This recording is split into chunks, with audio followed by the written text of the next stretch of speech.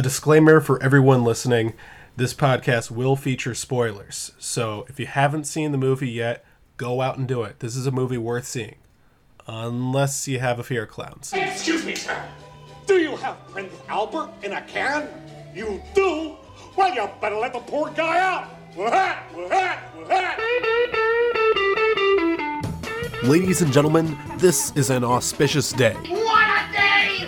What a fabulous day! It is, in fact, a red letter day.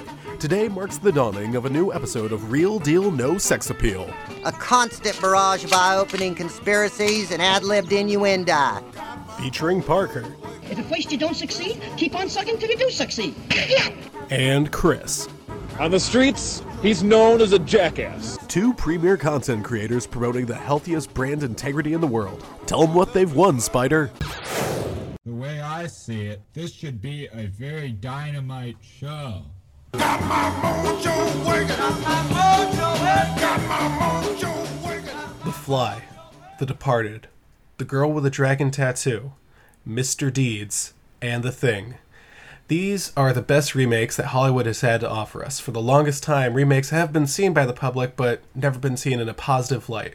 At last, 2017 has finally given us another adaptation of a Stephen King movie, and this one's better than the original. Ladies and gentlemen, welcome to another episode of Real Deal No Sex Appeal. And our assignment this week was to go see Stephen King's It, the 2017 version with Bill Skarsgård as Pennywise. And for once, I really enjoyed a Stephen King horror movie. I've enjoyed one of these since The Shining, and that's the 1980 version, not the shitty TV miniseries by Stephen King. This one, I gotta tell you, this was good in almost every regard. It is a very, very good horror movie and an excellent adaptation of a Stephen King work. You know, there are so many that have just fallen down that bar of standards that everyone has for, you know, a quality TV miniseries or a quality movie. This one's right up there with Shawshank, Green Mile, Carrie, which I haven't seen, but I heard it's good from someone. What did you think overall, Parker, before we get into our analysis? Wait, so when you said like a great Stephen King adaptation, do I need to put my Dark Tower notes away? That would assume that anyone has seen The Dark Tower, which I'm just assuming made like, what, $14,000 at the box office? It probably made enough because we live in a goddamn nightmare. So what you're saying is we're going to see a part 2. Don't forget the TV prequel series. But I digress, Chris. No, I thought it was great. I almost cried like 3 times. I think you were a bit higher on it than I was. I remember sitting there and saying at times, oh, this is the most ridiculous thing I've seen beforehand. But first things first, let's get to the news segment. More turmoil in the land of Star Wars as director Colin Trevorrow is out of Episode 9. Chris, what are your thoughts on this bamboozling decision? I don't know who that guy is. This Star Wars Episode 9. When's it even coming out? Episode 8 isn't even out yet, right? If you'll consult your G calendar, you'll see that we have it penciled in for... I'm not going to... No, I don't want to... Okay. Chris, we're not going to take I don't this even think I'm going to seriously. be alive that long, dude. All right? God willing. Okay. Let's go on to it. We both made a very, very smart choice and watched the 1990 miniseries beforehand. I cannot, in good conscience, recommend this to anyone. It came out in 1990, and... It's like 3 hours long, and it's not scary or creepy at all. I mean, even if you have a fear of clowns, it's not scary or creepy. Tim Curry, honestly, he's too good of a clown. He's really genuinely actually funny. This is a point I'm going to bring up later, so remember it. He's entertaining in so many regards, but he's not creepy. He's not scary. He's fun to watch. Every single time he's on screen, I'm happy, and when he's not on screen, I'm waiting for him to show up again. I just hope that he'll enter another scene, because he had me rolling in the aisles. He's the best clown since Emmett Kelly, but that's not the way that the movie wants to use him. They want to use him as a villain or something. I practically looked at him as the hero. The adults in that movie are just so boring to watch. The kids I liked a lot, but overall it's just a very weak adaptation. It changes a whole lot from the book. Some of them were very necessary changes. A particular scene we will not be discussing was excised from the book, but overall it's something where I don't understand why it's a cult classic. Do you want my hot take about it? The original 1990 miniseries? Yes. Okay, go for it. I don't think it's scary. I don't think it's particularly good. But you take that 8,000-page novel of jumbled nonsense, give it a late 80s TV budget, TV standards, and TV actors, that's probably about the best you're going to get out of it. I think you're actually right in that regard, because what did get me about the TV miniseries is that even though it wasn't scary, it did hit on the drama, or at least it sort of hit on the drama, or at least it tried really hard to hit on the drama, because it is more than a horror story. And that's one of the things that it has going for it, is that there's a lot that Stephen King does exceptionally poorly, you know, reusing the same characters, or using the same setting, and reusing a whole lot of tropes. But one of the things he does exceptionally well is write children. I've never, ever seen another writer of any age, of any era, who writes dialogue for children better than Stephen King. It's really kind of astounding that a guy of his age is just able to hit on exactly the kind of diction and thoughts and motivations of kids when they were, say, 11 or 12 years old. That, to me, is just so much fun to read, because I can really put myself into that mindset. For a good portion of it, the book, which I read about a decade ago, so my thoughts on that are just really fuzzy. If I get anything wrong on that, people, go ahead and call me out or something. I just barely remember it, but I think I got a grasp of it. I think my very favorite part was that going through it, it sounded almost like a child legend, something that you would have made up when you were 11 or 12 years old. I think my favorite part of Stephen King writing about childhood and being a kid is how much, I don't know what happened to him as a child, but greasers have influenced his life in a way that is unparalleled. Any story that takes place before like 1984 has a bunch of dudes with slicked back hair and switchblades, and it's always fun. Apparently bullies back then were way more hardcore. Like, I'm not going to pretend like I didn't get bullied. I got bullied a lot when I was in elementary school and middle school, but fuck, they were never like this. Yeah, no one ever called me the N-word and attacked me with a switchblade. They just sent me tweets about green frogs. All right. So for it, both movies start out sort of the same way, and the book starts off basically the same way. Little Georgie Denbrough. Well, first of all, before I get into this, I personally am going to be making a lot of comparisons to the 1990 original, because it is a cult classic for some idiotic reason, unless it's just Tim Curry's performance, which is enough to make anything a cult classic. It's 100% that. Yeah. That fine, that one I can understand, but it's in the public memory. Everyone knows about, everyone's mostly scared about clowns just because of Tim Curry's performance in there, and I guess the underrated 1980 classic Killer Clowns from Outer Space. Of course. But so I'm going to make my comparisons there, so understand that, and I will try to make as many comparisons as I remember to the original novel. It's like, they did this well, they changed this is different, but this is better, this is worse, etc. So the main scene I want to talk about is the opening scene, because it matters in each one of them. In the book, little Georgie Denbrough, I'm not going to put in the details about like the paper boat or whatever. He's outside, he gets seduced into a storm drain by Pennywise the dancing clown, and it is very graphic in the original novel. He rips off his arm and the kid bleeds to death. And the entire time I thought it was very poorly done, because I was like, well, that's graphic and I guess it's a little bit scary, but Pennywise just he's only hungry for an arm. He doesn't get the entire body. He couldn't do that. It was just very, very odd to me. Then you see the 1990 movie, and it's one of the most famous scenes because it's just so silly. Tim Curry immediately is very funny. Everyone says, oh, he's so creepy with his bright smiling face and that storm drain. Look at his eyes. Look at what he does with his eyes. He's very clearly kind of being a comedian in that scene. Like when Georgie says, it's like, I'm not supposed to take stuff from strangers. Tim Curry's like looking off to the side like, you see the crowd I have to deal with today, folks. He's just like, very wise of your dad, Georgie. and then he's like, I got all sorts of candies and rides and surprises down here. And balloons, too. And Georgie asks the dumbest question I've ever heard anyone ask before. Do they float? Yeah, they're balloons, dumbass. You're not even allowed down here anymore. Anyway, Curry reacts in a much better way. He just kind of goes off because it was like, oh, yes, they float. and when you're down here, you'll float too. And it's a very, very idiotic thing, and it's just so over the top. It's honestly, this is the most over the top Tim Curry has ever been. Yes, even more so than he was in Rocky Horror Picture Show. Yes, even more so than he was in Congo.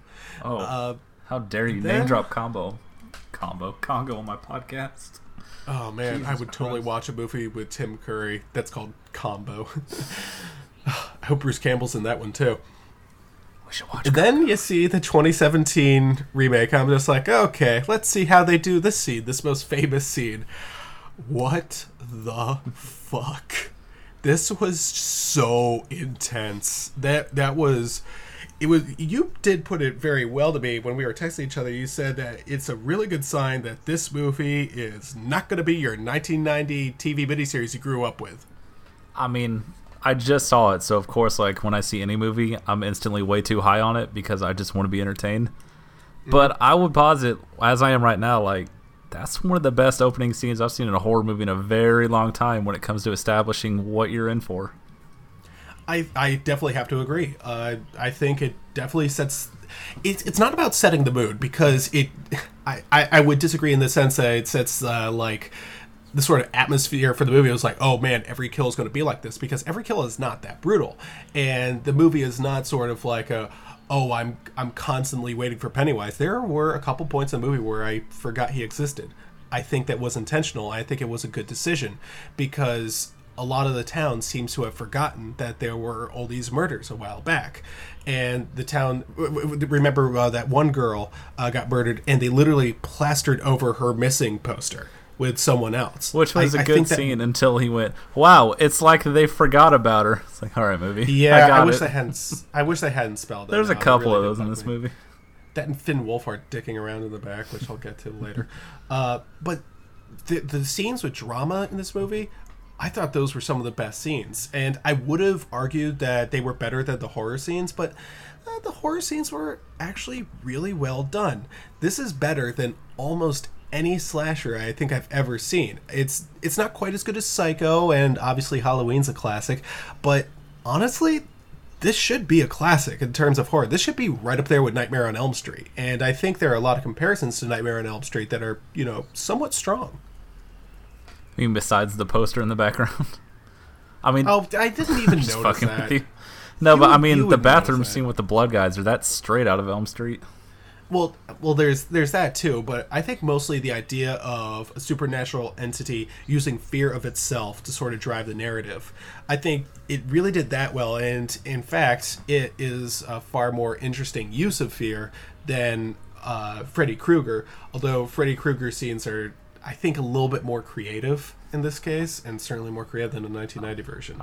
But this is a movie that is based around characters, and this is something that Stephen King at times will somewhat struggle with, and there's one in particular that luckily he avoids in this one, but in the original novel and in the original 1990 miniseries, it's like kind of, oh hey, there it is again. So this is one of the things that the new one does a little bit better. It changes up things a bit on you. So I'd like to go through character by character and mention them and talk about them versus the original, and talk about how we felt about them in this movie. So we'll start off with Bill Denbrough. He's the closest thing we get to a leader of the Losers Club, and I guess it's not all that surprising that he grows up to be a writer, because that's a Stephen King thing. There's got to be a writer in everything he does. I gotta tell you, I prefer Jonathan Brandis to the new kid. His name is Jaden Lieberher or something like that. Jonathan Brandis is just so much more charismatic, although the new kid's stutter is just way more believable. I can't imagine Brandis stuttering. It's just very... It's a little too, like, try hard, whereas Lieberher's is just like, he's trying really hard to do it, and it just works a little bit better. Now, both characters outside of acting, they're presented well, but I think in the new one, he has more time devoted to himself and his search for Georgie. But Brandis, he really only is able to communicate his search for his younger brother in 2 scenes. And in those 2 scenes, he's just so much more powerful about how he misses his brother. Whereas this is just like, he can see his brother as a ghost, and it's constantly driving the narrative. It's like, I have to search for him. Maybe he's still alive in these sewers. Honestly, it's such a shame that Jonathan Brandis killed himself at age 27, because he probably would have had a good chance to come back and be the adult version of this new character. God, what am I supposed to do with that? You just segued with suicide. But I did enjoy how, like, through the entire movie, anytime they saw one of those posters, they talked about the past. One of them would almost slip and say that they were murdered or they found dead, and they would look at Bill and be like, they went missing. Yeah, that was a really, really good, like, sort of like a subtle move on their part to be like, oh, we shouldn't upset him too much or something like that. And it really does come to a certain point, and not quite the climax of the movie, but it's the conflict that sort of splits them up for a little bit. And I think that wasn't a really important thing to do. And what kind of bugged me is I was like, well, that shouldn't be the most important thing, although obviously, losing a younger brother would really fuck up a character and make him want to search for that character and really drive the narrative. But I think there's like all the missing children, that's something that would have driven me. I would have been like, man, what's going on with all these missing kids? It's up to us to investigate. Come on, gang, let's split up. And someone says zoinks in the background. Well, I like that they made him like the emotional core, because my biggest hot take about the kids is you could cut at least 2, if not 3 of them. If you weren't beholden to the book, you could cut this cast in half. Well, there was at least one who I could cut. I might as well just say him now, because I wrote a bunch of notes for this, and my note for him is one sentence. I didn't even compare him to the original. Actually, wait, yeah, I did. It says, Stan sucks, both in this version and in the original. Stan is the Jewish kid. Full stop. There's really nothing much. He happens to be Jewish. It's not interesting. In the original, honestly, he's even better, because he says at least 3 times, that's just logically impossible or something like that. He's a group skeptic. That's important to have. Every group of childhood friends has one like that, who doesn't believe in like the local legend of the haunted house or something like that. And I was like, yeah, he's a worthless character, and honestly, he has one of the most embarrassing scenes in the original. The idea is that every kid has like a central fear or something like that. And in the new one, it's so much better. The old one, this is where King's idea really falls apart, because it's even worse in the book. One of the fears for Richie, who I'll get to later, his fear is a werewolf. That's just stupid. And it gets even worse for Stan. Stan's fear is a mummy. Like, I can't put a mummy in a horror movie and actually believe it. It's just so out there. And the way he defeats it, he holds his bird book out in front of him. Oh my god, and that's just right. Names all the birds that he could remember, and then the mummy's just like, oh boy, this kid's weird. I don't want to eat him and like get some sort of disease. It just backs away, and the kid's able to run away. That's the end of that scene. Before I forget, that bird book does bring up one of my problems with Pennywise is there's not really any rules to how he works. He just kind of shows up as a scary thing, and then they go, and then he disappears. Like, why didn't you just kill him? That happens a lot in this movie. Oh, well, that happens a lot of him just like cornering him, like, it's been 10 minutes without a spooky monster, so. Well, I'm glad you brought that up, and this is something that a non-book reader would say, and it's actually you're not wrong. I'm sorry, it's actually a really good question, because it's devoted a single line in the original book. Scaring the kids is what he does, right? He shows up, he kind of spooks them, and then he's just like, it's been fun. See you at 4 o'clock on Tuesday.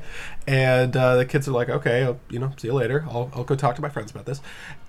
The idea is that he's scaring them. It's like salting the meat, I guess.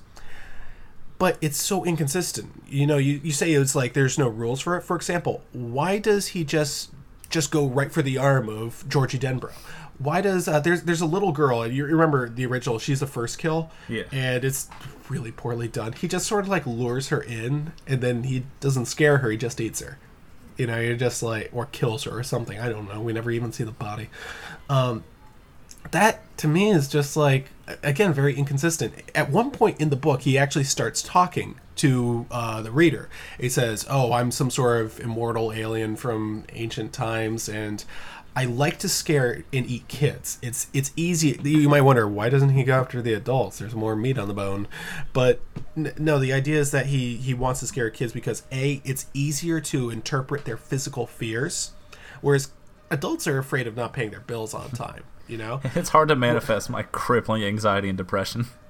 Exactly. I'm afraid of drowning by myself with like sharks around, I mean, how are you going to set that one up, I mean, try this one. Here's a werewolf wearing a Letterman's jacket. Fuck you, kid. Oh, in the original, the bullies, you know what they're killed by? Frankenstein's monster. Yeah, didn't he want like all the Universal monsters in that book? I don't read things above a third grade level, so I wouldn't know. He had a mummy, he had a werewolf, and he had Frankenstein's monster. I don't think he had a vampire. He did have flying leeches, which I thought that was imaginative, but not as imaginative as everything in here. So I might as well mention this. Stan's fear is his younger brother. That scene in this new movie, that's really well done, right? When he goes into his basement and then Pennywise is right next to his brother. Wait. I thought that was... Wait, hold on. I don't remember that at all. Okay, so like... I thought Stan was scared of the lady in the painting. Not Stan. I was talking about Bill. Oh, okay. Sorry. Okay. Never mind. Stutter Bill goes McGillicuddy. down there. Okay, yeah. That scene... Sorry. Oh my fucking god, that scene is one of many that hurt my soul. See, that's such... Oh, boy, that really does get me, because that's a scene that's in the book. One of the things that they do, it's also in the first movie and in the new movie, is Georgie has to go downstairs to get, what's it called, pepperin or something like that, to seal up his boat so it doesn't sink. It's just like, boy, kids in the 60s had, like, the shittiest toys. He goes down there, and he thinks he sees him. He's a little bit scared of the basement. I'm like... I remember reading, I was like, this is a good scene, because, like, I remember my grandma's basement, you go down there without the lights on. It's really scary because you can't see anything. And he's like, he thinks he sees something, and he runs back upstairs, and he never goes back to the basement. And I'm just like, the fuck was the point of that? So I was just like, I felt like a fake-out scare in the original, and in the new one, it's not even close to a fake-out scare. It's just like, boy, it looks like he's afraid of the basement. He can't really see anything. The end. And in this one, it's like, okay, he does it again. I was just like, boy, I would have cut that part. And then he goes back to the cellar. It's like, thank you. You need to have a point for all this. Seeing, oh man, the fact that it was flooded, he's seeing his brother and like the clown's right next to him. I was just like, oh, that's really well done. That was really good. I do wish I hadn't seen a lot of these in the trailers, but also those trailers are the reasons why it broke every single record. So you win some, you lose some. Well, I'm happy that it broke some records. This is a movie that deserves to be more than a cult classic, which I hope this ends up being a classic, except for the fact that people are going to dress up as the new Pennywise. That's going to be dumb. Dress up as the old one. Tim Curry was better. I'll get to that hot take in a little bit. Wait, didn't you just already shit on how Tim Curry wasn't scary? I did. Oh, I love tell takes. You what, you want me to... I'll tell you what, let's skip right to that, because he's actually the one I wrote right Fuck after these Stan. other kids. Oh, yeah. Stan had a fear. What was... Oh, Stan's fear was he's in the synagogue, right? Yeah. And he had just finished reading the Torah, and he puts it away, and there's this weird sort of painting of a woman with like a thin face or whatever. I thought she killed Stan, like at the climax, when she was just I thought he was dead as fuck. I remember watching this, just like I nearly stood up and actually as loud as possible. In the novel, good day, sir. He doesn't die until he's an adult. Then he kills himself. Like me, I mean, and it was just like that would have been a significant change. So one last thing on Stan before we move on to how useless he is. For about the first hour, anytime him and Eddie, the hypochondriac kid, weren't on screen together, my brain just combined them. Oh yeah, well that's the thing is in the original Stan wasn't that much of a hypochondriac. In this one they kind of make him like Eddie too. And I don't even think he's a Boy Scout in this one. Not that it mattered that he was a Boy Scout in the original, but I mean, there's just nothing interesting about Stan. Because Stan's thing is he's Jewish, but Eddie is the most kvetching oy vey kid I've ever heard in my fucking life. Oh, that's a good point. I just combine them in my head because I live in Texas, and that's how my brain works. Well, Jew, he really singularity. was like that the whole time. But, I tell you what, I do want to talk about Pennywise. After Bill...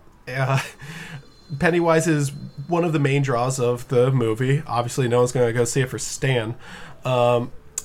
This is going to be at least a warm take, if not a full-on hot take. But I still prefer Tim Curry to Bill Skarsgård. Now, they're both good performances, so just get that out of the way before I went... Stephen King fans, they get a little bit nuts here. Now, anyone who knows me will find this at least somewhat surprising, because I'm vocally and loudly on record as declaring Tim Curry is not even close to scary or creepy in It. But I mean, again, I think he's hysterical. I think he's the best clown since Emmett Kelly, but I don't think that Skarsgård's performance is scary or creepy either. He didn't scare me.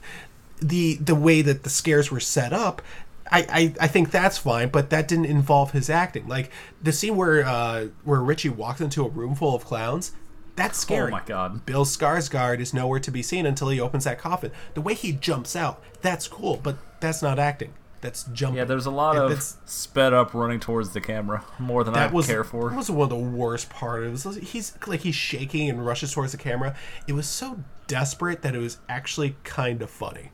I'll mention something like that in a bit, but honestly, Skarsgård in this was a little bit irritating.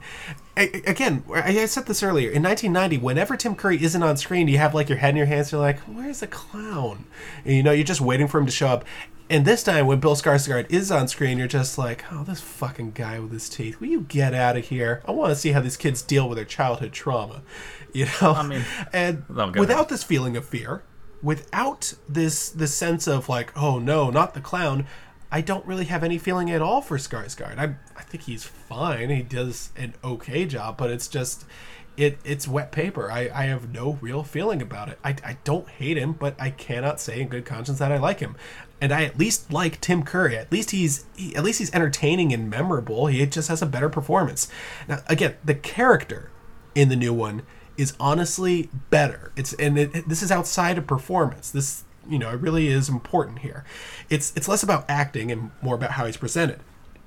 See, the original Pennywise, you talked about this, is that he just wastes a whole lot of time. Like, the really big one for me is that Eddie goes into the showers, right? and sorry. What was that laugh? No, I just remember that scene. This is funny, huh? I thought you were going to do like a pedophile joke or something. I mean, okay. The jokes I said out loud in my apartment in that scene weren't okay and won't be repeated. He's in the shower and like all the shower heads are reaching up to him and he's just like, "Oh no, how do I get away?" I was like, just walk out of there. Tell the plumber or something. And then Tim Curry comes up and he's like reaching through the drain. You're just like, "Oh no, here comes a scary clown." And Tim Curry says, "This is a little thin convenient." And I'm just like, that's so funny. That's what that word has never been funny. Tim Curry could make the word spooktacular funny. And he opens up this, it looks like this awful stop motion, like it's a California Raisins. And he pops up there. He's like, "How's it going, Wheezy?" And the kid's like, "Oh no, it's a scary clown." It's like, "Come tell your friends anytime." And then he does like the scary thing with the teeth. And then it fades out to adulthood. You're just like, well, how the hell did you get out of there? Did the clown just like go away and be like, "All right, dude, you're missing out. Balloons." Yeah, you compared him to Freddy. Freddy has rules, very specific rules for how he works. And Pennywise is like, "I scared you. Well, I'll see you next scene." Yeah, well, again, I think what he's trying to do is like, it's like salting the meat. But at some point, the meat gets a little too salty. I mean, in a 3-hour movie, you could explain that once. Just saying. Well, that being said, it's like the original was 3 hours long, but it's 2 parts. This one is a little over 2 hours, and it's just the first part of the story, and everyone agrees the much stronger part.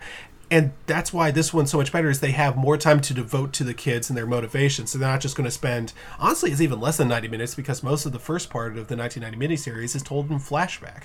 And it does like that awful, like, extreme close-up on the people while they, like, remember, Derry in Maine in 1963. Standing there, get a phone call. "It's me. From Derry." Slow zoom, flashback. I remember getting my ass kicked by Henry Bowers. Now, I mentioned at the beginning, there are spoilers. So again, if you didn't listen to me, you're like, "I'm not going to go see the Scary Clown movie," then look, I'm about to give away something really important here. The ending is one of the better endings I've ever seen in a horror movie.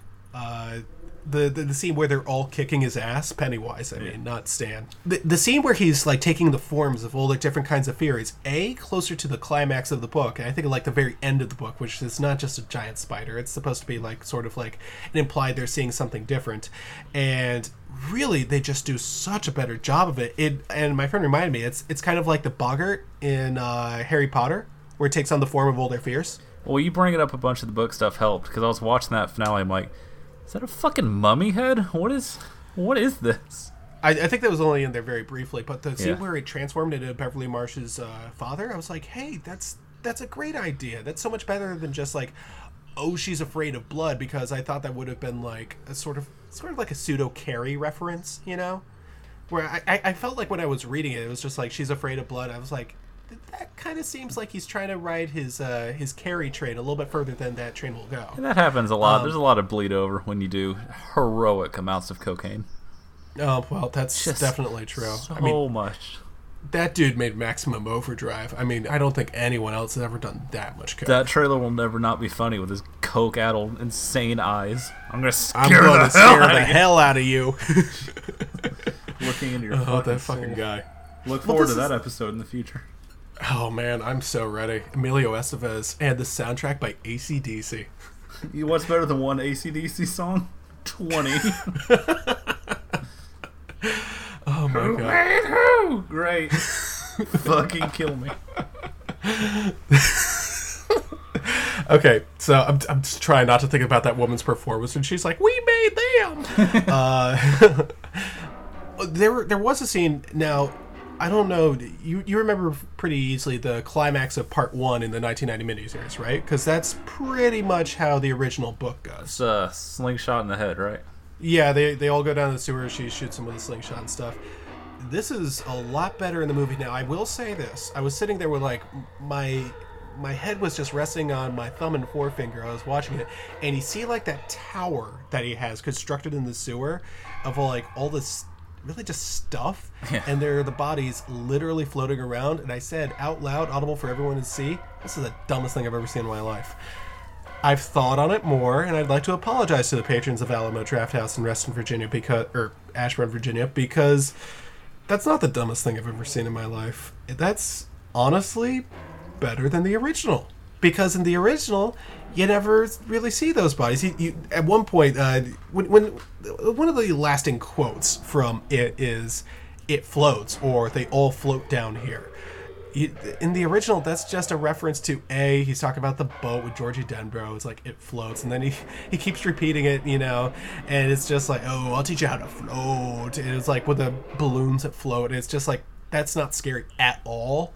But in the book, it also referenced like bodies float when they're they're dead because they blowed up with gas and stuff, and it's just really kind of tedious. It's not a very good scare or anything. In here, they're literally floating around, and you start to wonder, like, wait, what the hell is going on here? Is this still a horror movie?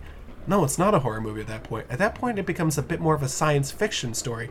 That's when I realized Pennywise is definitely an alien. This is some sort of like alien ritual sort of thing. That's interesting. That is really interesting, and it's so much better than what they do in the 1990 miniseries, and honestly, a lot better than what they do in the book. I'm glad they put it in. I didn't mind the tower because it was like a visual of just how many fucking people have been murdered over the hundreds and hundreds of years without getting caught up in the 14 scenes of the black kid going through the book. Guys, and then there was this mining accident, but then these settlers disappeared. I got it. Yeah. Show, don't tell. Yeah, that's pretty important. Now, one of the things I said I didn't like so much about Bill Skarsgård is that he's not really funny. There's a couple points where it looks like he's trying to be funny, and it doesn't work. Like the scene where he worked with a contortionist to sort of put himself into that closet. Oh my god! I was just like, the scene where he's like twisting his body around, and it's just like, oh well, he is certainly very tall. You think he's like 6'4"? Which is, by the way, kind of funny. Is like as tall as Tim Curry looks, he's only 5'9". That's how you act tall. He's acting around children. Well, no, even when like they see him, like when the adults are seeing him, it's largely like they're shooting him when he's like up high. On all right, Tim, you go like upstairs. We'll film from your feet. Yeah, so he still looks tall. I remember Andy Dick says he looks like he's 90 feet tall or something like that. Fucking Andy Dick was one of the worst parts of that. I looked into its deadlights and I wanted to be there. It's like, that doesn't really sound that good, Steven. So, again, it's a bit more science fiction-y, but again, I don't find any humor in Skarsgård, and that hurts. Like, I think the part where he was trying to be funny is where he explodes out of that Pennywise the dancing clown thing. He starts doing that dance. With that was dead-eyed awful. stare. Yeah, I didn't Oh appreciate God, it. I hated that dance. So, and a friend said, a friend whose opinion I respect said that was one of his favorite parts of the movie, and he laughed really hard. I was just like, really? That was funny to you? Because for me, it reminds me of the Mad Hatter's dance after they killed the, I don't know, the Blue Goldthorpe or whatever in the new Alice in Wonderland, that Tim Burton version. You're on your own with that one, friend. You didn't watch it? Oh, good. Somehow. It's a terrible, terrible movie. I don't watch avoid it at all every costs. garbage movie, just most of them. Yeah, Johnny Depp does some sort of stupid dance, and it's largely CGI. He turns his head around and stuff. It's like great. It is so humiliating. I remember watching it in theater and just like, I gotta walk out of here. You know, and it's only like a couple seconds long too, but even then you're just like, ugh. Anyway, this dance is not all that different, except it's not CGI. He's just doing a stupid dance. And I'm like, God, can you imagine Bill Skarsgård actually doing this on camera? Because everything else he does, he's shot really well. Like the cameras and the lighting is honestly a lot better than the original. Remember in the first 1990 version where it's like bright daylight out when it's raining? I do. He is just that's one of the things, like, oh, I'm so creeped out by the clown. He's like, he is so obvious though. He's like, boy, that's a clown right there. Whereas with this one, it's just like sometimes it's kind of hard to see him, and that's a whole lot scarier when he's in the shadows. Can I just use that segue apropos of nothing? That I love that almost every single scare scene happens in broad fucking daylight with other people around. Yeah. So you never ever feel safe. Like, oh, it's the middle of the day in a school. We'll be fine. The librarian's right. Nope. Yeah. I will say the one where he's in broad daylight, that I didn't quite get was where he's in front of that house and all those balloons are around him, but they're perfectly organized in like an upside down triangle or something like that. I was like, boy, that is interesting, you know? And he's just done a whole lot better in that scene with Eddie. Who, tell you what, let's talk about Eddie, because I like Eddie. Actually, can I back you up real quick? Can I ask you one question about Skarsgård? Yeah, go ahead. Did you notice his eyes? Yeah, I could see he was... It made me so uncomfortable every fucking time. How they were off center. Yeah, my friend pointed out, she was just like, oh, he's got a lazy eye. I was just like, no, that's intentional. He can do that on his own. Every time he was just looking to the camera, it just got under my skin because I am a giant baby. Yeah, they were doing that on purpose. Like, one eye would be looking at the character, and one eye would be looking at the camera. And you could tell it's intentional. His eyes aren't normally like that because there are scenes where he's just looking dead into the camera with both eyes. Have I mentioned I don't like clowns? I don't think you've mentioned it yet, but... it does a lot of the work for me. You know, my mom never liked clowns, too, and I remember... I watched the original 1990 miniseries of it first, and I was just like, really, Mom? You're scared of this? And I think we watched it together, and I was making so many jokes that she was kind of laughing throughout the whole thing. And at the end, she said, no, you know, I still don't like clowns, you know? And then she was like, but you should read the book. The book's really good. And I was reading it, and I was just bored. And then it got to that scene. Hell yeah. And I think that was like the most disgusted I had ever been in my life. I was like, Mom, what is this? How could anyone possibly defend it? She's like, what are you talking about? And I like read her the scene. She's like, oh, I didn't even remember that.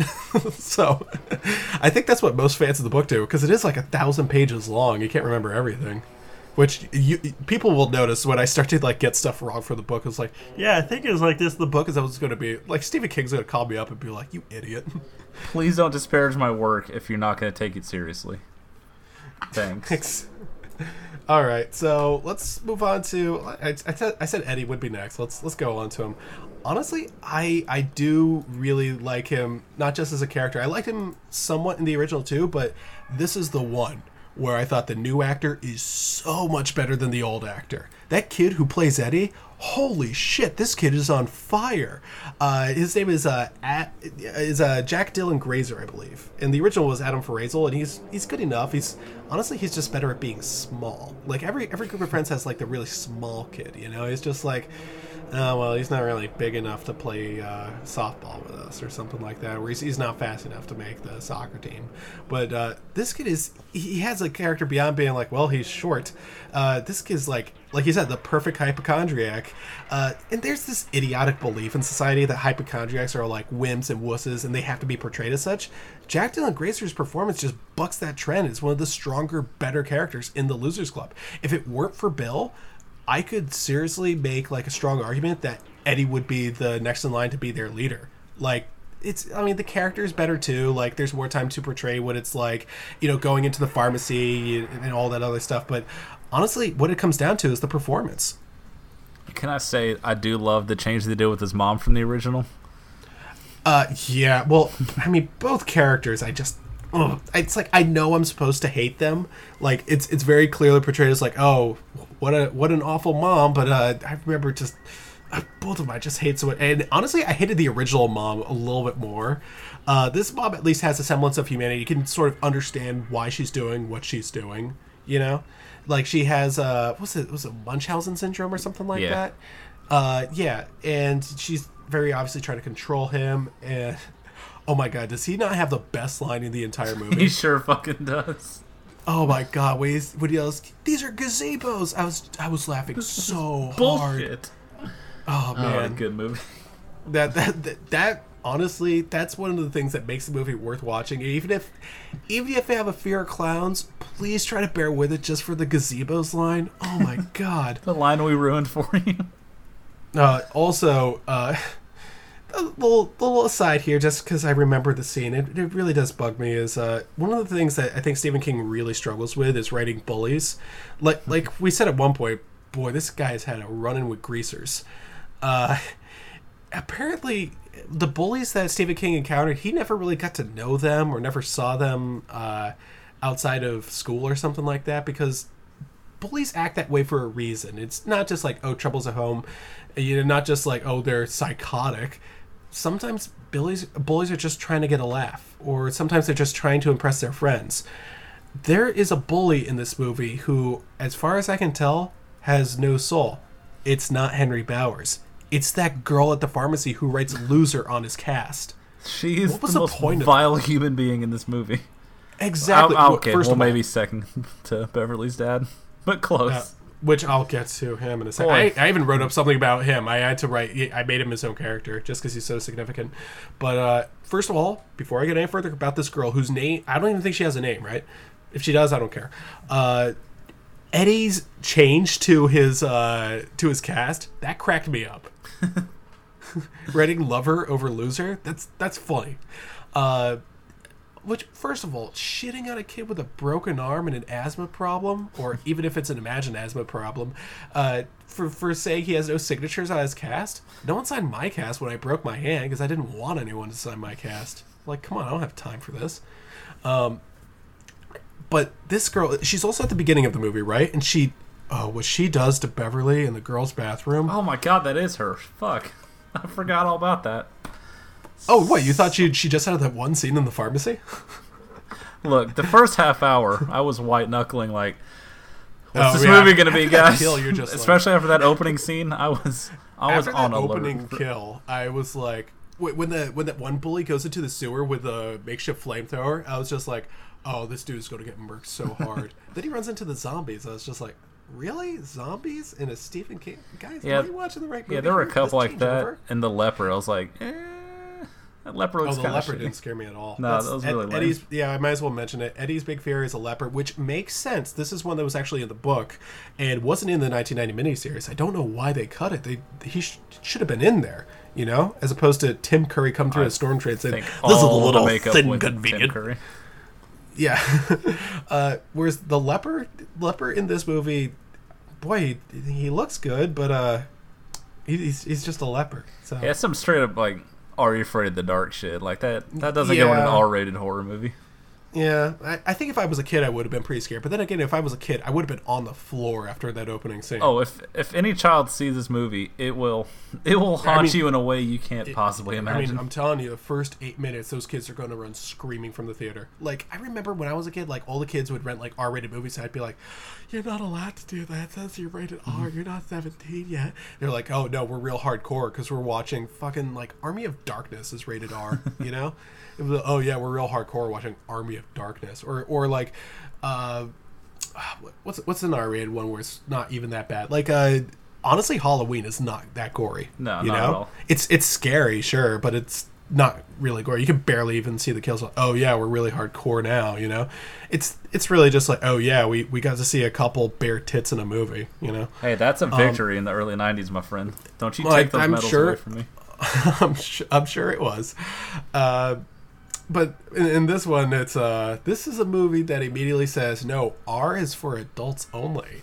And it's the first 8 minutes that does it. If you can get past that, you can get past the rest of the movie. As a former fat child who would watch horror movies with his thumb firmly on the last channel button when things got too scary, that first 8 minutes would have broken me entirely. Oh yeah, that would have fucked me up for probably the rest of my life. Would not finish the movie until I probably hit my 20s, just because of the lasting trauma. Yeah. Okay. Well, speaking of fat kids, hell yeah, me, my boy Chuck. Let's go on to Ben Hanscom. You're gonna hate this. This is gonna be one of the hotter takes as far as characters. I prefer the original. I prefer Brandon Crane over Jeremy Ray Taylor. Now, Jeremy Ray Taylor is the actor in the new one. He does a very good job. This, my friend who I watched this with, she said, "Oh, he's so adorable." You know, it's just like, yeah, I guess, and he does about as good of a job as he can. But you did put this best to me in a text. It's like he has a little too much going on. He's the one with the book. Mike is supposed to be the one with the book, and they do that for a reason, because that way he kind of has like a reason to be with them outside of seeing, you know, the scary killer clown in town. But it's like, oh, he just sits in the library all day and reads his book. It's like, I get it. He's supposed to be a very lonely character, like really, really lonely. Like lonely is his sort of default attitude. He didn't know anything outside of life before he met these groups of friends, you know. But now it's like he has a little much going on. Like they added the whole New Kids on the Block thing for him, and before he didn't have that. But now it's just like, okay, that's good. But then they give him the book, and it's like he's the one who's like sort of like telling the story and the history and everything like that. I was like, oh, that's too much. Yeah, my hot take is she found out he wrote the poem and still went with the skinny, good-looking kid. Fuck you, Bev. Fuck this movie. It's garbage, and I hate it. Oh, I'm sorry. He poured his little fat heart out on that note, and it spoke to her. It cut through all the garbage in her life, and she's still just like, sorry, fat tits. She didn't choose him. Bill went up to her and kissed her. Sorry, I just remember the bully yell, "Come here, tits!" as they chased him down. And then they started carving with a switchblade because fucking greasers are a thing in Stephen King's life that he will never, ever, ever get over. Which is weird because this movie takes place in 1989. So. Yeah, just get rid of the jacket and give him a mullet. Same thing. Yeah, pretty much. Which, by the way, that kid was born to play a bully, wasn't he? With like his nose. As soon as I saw his nose, I was like, oh, that kid was he's got to be a bully in real life, you know. Anyway, back to Ben for a little bit. Ben in the original was so good. When I see Ben in the original, again, the fat kid, in case you forgot what I'm talking about here, it's what he does with his voice and his face and his like his eyes. Like he has this sort of like a look to him that I swear I've seen it before. Like I've coached kids. Like there's a kid I've coached who's a lot like him, especially when he gets really upset about living in Derry. I have seen that face before, you know, and that's not an easy face to affect. And where he gets upset when his cousin steals his poem that he wrote to Beverly, and when he's in the theater, not in the theater, when he's in the classroom talking about, oh, I just moved to Derry and I don't have a lot of new friends because I'm new here, and the teacher's like, sit down. He says something that a kid would say in the exact cadence. He says, "Thank you, Miss Kirsch," or something like that, and it's like he says it perfectly. None of the other kids in either movie say it quite that way. And I think he's just so good in the original. Now, there is one scene. His character in this one, even though he has a little too much going on, he does have a very pivotal scene that I think is, honestly, one of the 5 best scenes in the movie, even though it's kind of a small one. See if you remember it. Do you remember when he's getting carved up by Henry Bowers? Oh, I sure do remember the car passing by. Because my thank butthole you. tightened up. I have another scene involving him we're going to talk about later. Okay. That you might not have noticed. Okay, we'll get to that one. But the car driving by is so significant, especially if you read the book and take the original seriously, which you shouldn't. That wasn't a butthole tightening moment for me. That was all symbolism right there. The car drives past. The people never help him, and that balloon is in the back. That doesn't just symbolize, oh, it is nearby. That, to me, was really putting forth the theory that the whole town is, in some way, it. That it is a story that's far more than just a scary killer clown alien decided to eat some kids one day. It's about, you know, how adults are turning away from the dangers to children, you know? And you know, that scene to me just made it just so much more powerful. It gave the story meaning. Honestly, that goes up there with some of the best scenes in Star Wars, some of the best scenes in any movie. Okay. Because it's one of the scenes that should be iconic. I mean, you want to bring Star Wars in this? We can talk about iconic moments, sir. Nah, I got nothing. Well, like Han shooting Greedo second. This podcast is over. I had to wait on that one. Anyway, one last thing for me about Ben, and then I'll move on, is that you did mention like there's a sort of love triangle between him, Bill, and Bev. Although it seems as though Bill has no idea that Ben's even there. No, not at all. I have to admit, I've been in that situation before, as both Bill and Ben. I'm just, you know, oh fuck you! I was just staring at Ben like, I know it doesn't get better. I know. Well, it does. So you didn't see part 2 of the original miniseries? He turned into John Ritter. Whoop-de shit. Yeah, but he also gets Bev. It took him 40 years, but still. That scene where they're all just hanging out after eating Chinese food and he's just rubbing her shoulders all weirdly. Well, I think at that point everyone was kind of all over Bev. They just took turns massaging her. Yeah, I think that was like their own little thing. It's like, well, we can't have that scene in this movie, so let's just make everyone be all over her. Let's take turns massaging her, and then he'll say he's a virgin. Yeah, but I mean, come on. She's just with like every single guy. She's easier to get into than an art school. Ugh. Boo. I'm sorry. I don't even like that. I'll probably cut it. You better not. Live in your shame. Okay. But in the original, that love triangle is done with looks. It is all done with, Bev gets the postcard and she reads it, and Ben never owns up to it at first. She just has this look at Bill as he's walking away. And that look is just, wow. That's just like, oh my God, you can tell immediately what she's thinking, what she's feeling. And this one, the new Bev can't quite do that as well. And when she finally figures out that Ben wrote the postcard, it's just, the look on her face is nothing. It's just blank. It's just like, oh, thanks for waking me up from my eternal slumber. That whole scene with that kiss waking her up is okay, whatever. Yeah, that was like in Pokemon, the first movie. You know, the tears on Pikachu crying had more of an effect on me than that moment. Yeah, that Pikachu was so fucking sad. I cried. Oh, well. What's up? Pokemon aren't real. Anyway. What the fuck? Your feelings aren't real. Don't ever talk to me again. So, what was the scene with Ben you wanted to talk about? It actually loops into like my whole big thing with the movie as a whole. Was a horrible sentence, but the point is, so walking out, I was like, that had some really good scares. I enjoyed it a lot, but something isn't sitting right. And I wish I'd thought of this point myself, but I'll just be honest. I watched the Red Letter Media review, and they got it perfectly. Almost every single scene is just a jump scare. There's no like slow creeping dread. It's almost all loud noise. Clown jumps up. Oh, you're right about the loud noises. Oh, fucking loud noises. I thought it was a theater at first because this movie was louder than Dunkirk. That takes a lot. Dunkirk, I thought, was the loudest movie I've ever seen. Then he had this one. In other movies, that loud thing, well, that's what makes you jump. But then the sound keeps going. It's like, I'm not jumping anymore. I'm kind of like, would you guys knock it off over there in the booth? It's just so loud. Like, the cloud's getting closer and closer. It's just loud and loud and loud. And just like, oh, would you knock it off? You don't need to turn the shrieking up. The clown's already there. Like, I got it.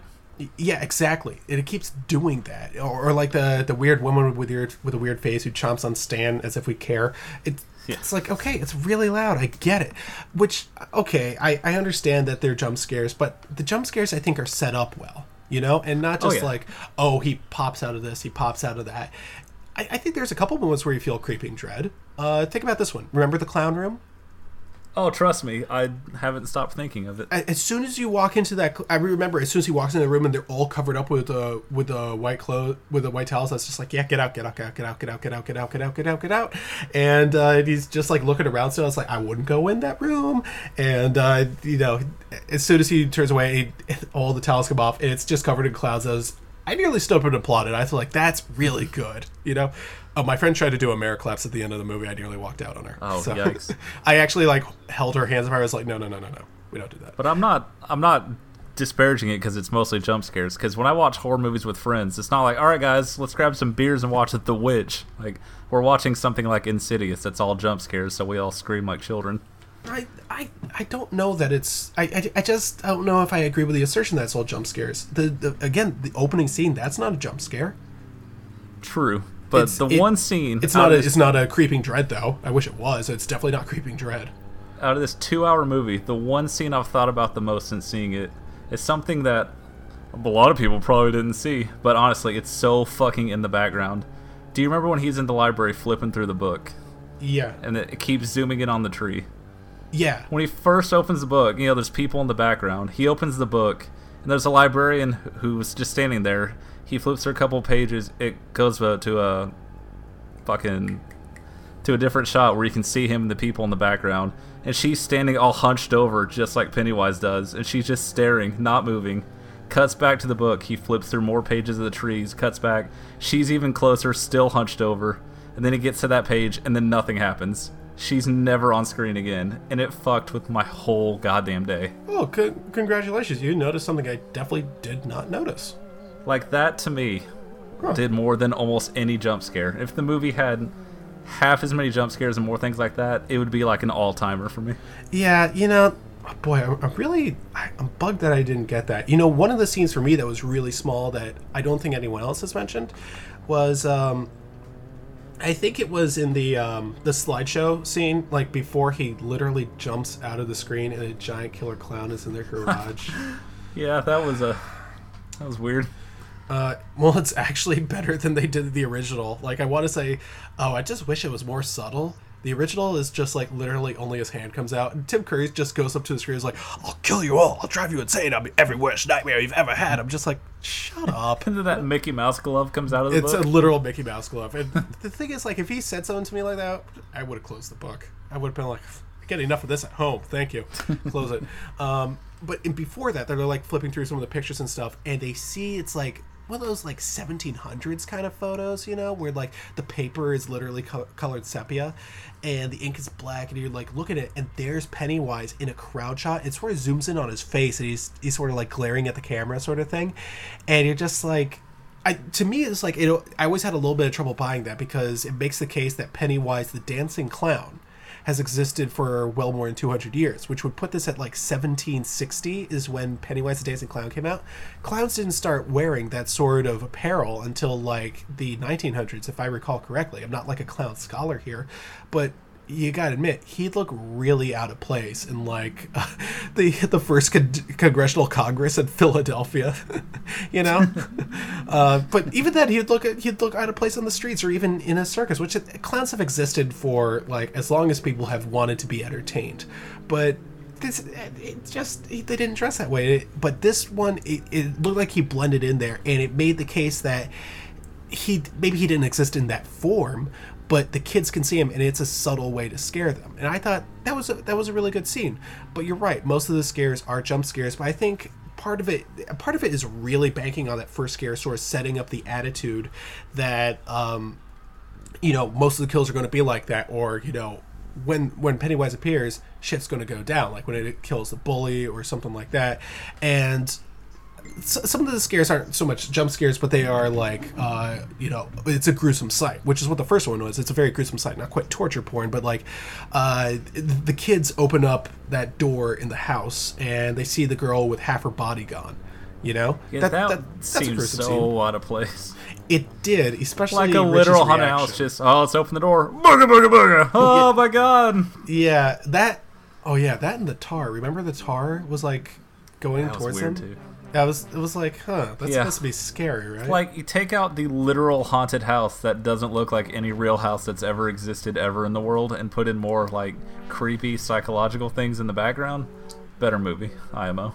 Yeah, but one of the ones that keeps getting to me is, I know I keep mentioning this, but Silent Hill has still done horror better than any other, you know, work of art that I've ever encountered. And it's very much the Japanese horror. It's the creeping dread, the feeling of loneliness. It's hard to feel alone when you get 6 other friends in this movie. And they do a lot of things really well. There's a moment in the second game where it's not really a spoiler because it's like you have to kind of look closely in order to realize it. Your main character is going through an apartment and he finds a dead body in front of a TV. And he's like, oh, who could have done this? If you look really closely at that dead body, if you like kind of like glitch it around so you can actually get a view of the dead body, that's your character's dead body. They put it in there like that, and I'm like, that's a really cool scene. And there's a part where like he somehow finds this like a cemetery, and he finds a gravestone with his name on it, and that's like the typical sort of like ghost story sort of thing. But it reminds me of a scene again in the, it's called for what it is, the haunted house, where Richie finds a wanted poster with his face and name on it, and then calls attention to it, and then freaks out about it because it's a wanted poster with his name on it. Just like have it on the door. Don't have them literally screaming at the top of their lungs, "That's me! Am I go missing? Am I missing?" Yeah, we got it. Yeah, it should have been really subtle. There's another problem with that I keep thinking about. It was the TV. They showed the same TV show twice. Remember, I thought it was really funny the first time, and then it was really funny because it was so subtle in the first one. It's like Christian straight up says it's a lot of fun in the sewer. You know, it's like I think the volume was just a little bit too loud there. If they had just turned it down a bit, made it really subtle, so you actually had to listen to the movie to hear her say that, that would have been really cool. And then you get to like for the bully scene, I was just like, oh, so subtlety is not really what we're going for here. It's like, why is this so like? Why can't it be subtle? Why is it so broad? Oh, because it broke every horror movie record ever. That's why you play it broad, I guess. Yeah, I guess, but still, I guess making $1 gazillion. That'll do it. Well, you know, maybe they'll have enough money to make the chapter 2 not completely shit. So am I alone on this? That like this stands on its own so well. I really don't care about chapter 2. We don't need it.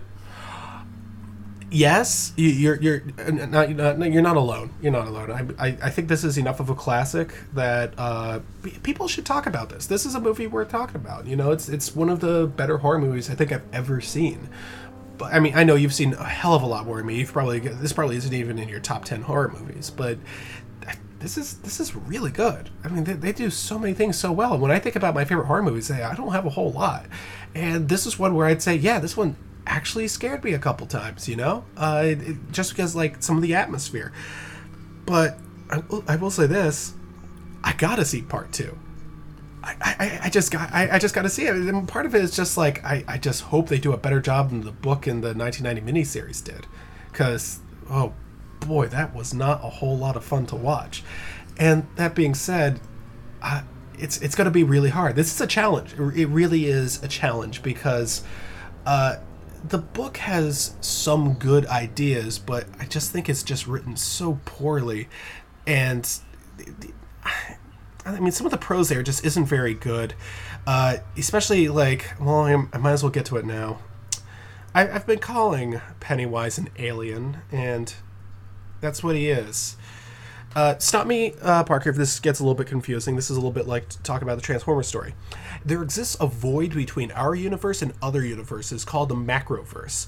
These were created by a turtle who threw up the universe one day because he had a bellyache. And there's also an ancient old alien who crash lands on Earth, and because he used to live in the Macroverse. No, he used to live in another universe, and went to the Macroverse, and went to our universe, and lives in Derry, Maine. Cool. And then he eats kids because they're easier to eat. Intolerant. Yeah, because he's eating dairy kids. Yeah, fuck you. There we go, breathing in that old dairy air. And you cocksucker! I just stole it right from the 1990 miniseries. I was like, I'm glad Stephen King made that joke before I did. Anyway, he does all that, and you know the worst part about all that? The worst part is when they actually explain straight up that Stephen King had a tortoise throw up the universe because he says, "Oh, I made the universe, son, but don't blame me. I had a bellyache." And I was just like, when I was reading that, I was just like, this is honestly one of the worst things I've ever read in my life. Hey, maybe don't do cocaine. Well, you know, that's the thing, is Stephen King stories are sometimes a lot better when there's something simpler going on, and that's what I want to get to here. Simplicity, sometimes it's just so much better here. You can say a whole lot with one simple line. I agree. Have you ever read the book Flying High? Don't Google it. Don't Google it. Which Dark Tower book is that? Flying High is not a Dark Tower book. It's not even by Stephen King. This was written by Julian Edelman after they won Super Bowl 51 after coming back 28-3. Flying High is a children's book about a little squirrel with red hands. That's awesome. And Oh my he God. wants to play football, but he's so small. And there's an owl that's he's the coach of the team. He's very wise and says you need to do your job. And I can't do this anymore. You cannot be fucking serious. You do not just do your job, mate. Who plays fuck your face. You know, if you fuck work your hard, goddamn then you face can and achieve mouth. anything that you want. Oh my God. But when the squirrel goes out for the team, he's so Fucking small MAGA that hat everyone wearing makes goat. fun of him, and they Suck won't my let him dick play and balls. football. And there's a line in there that says, Let's hear "The it. squirrel had never been so sad in his whole life." And I was like, that is such a powerful line. I remember I feel you. if I was reading to kids there, that would have been such a more powerful. Was so and sad, honestly, they found Bullwinkle and everything was okay. You fuck. that was anyway. I bring that up because that line is better than almost everything in Stephen King's It. There's a whole lot of oh my god, would you get to the point already? There's a whole lot of complications. There's a character that's just completely excised from both the miniseries and the movie called Patrick Hostetter. Have you heard about Patrick? I feel like this is a trick question, but no, I have not. Okay, he was cut for a very good reason.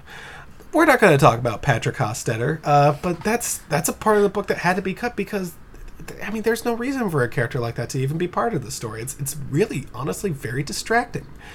But if you want to talk about a character that was a bit distracting in this movie, I got to talk about Richie Tozier, the comedian of the group.